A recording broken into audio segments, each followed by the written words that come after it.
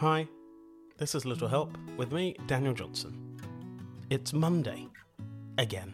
Yeah, it just rolls around all the time. Monday. But it's okay. It's a great way to start something fresh and new.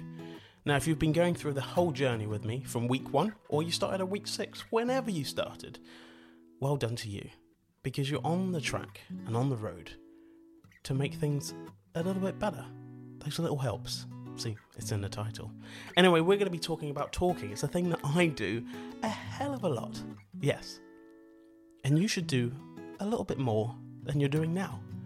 We all have those things inside that we don't want to talk about, that we feel a little bit vulnerable about, or we're worried about what people's reactions are going to be, and we make them up in our own heads, and we guess what other people may be thinking, or what other people's reactions may be to what you want to talk about.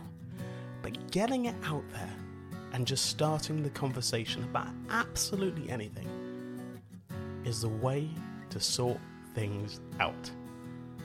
You get over them or you work through it. So what I'm going to ask you to do on Monday is talk more. Now your friends might be saying, you talk enough. But do you talk about the right things?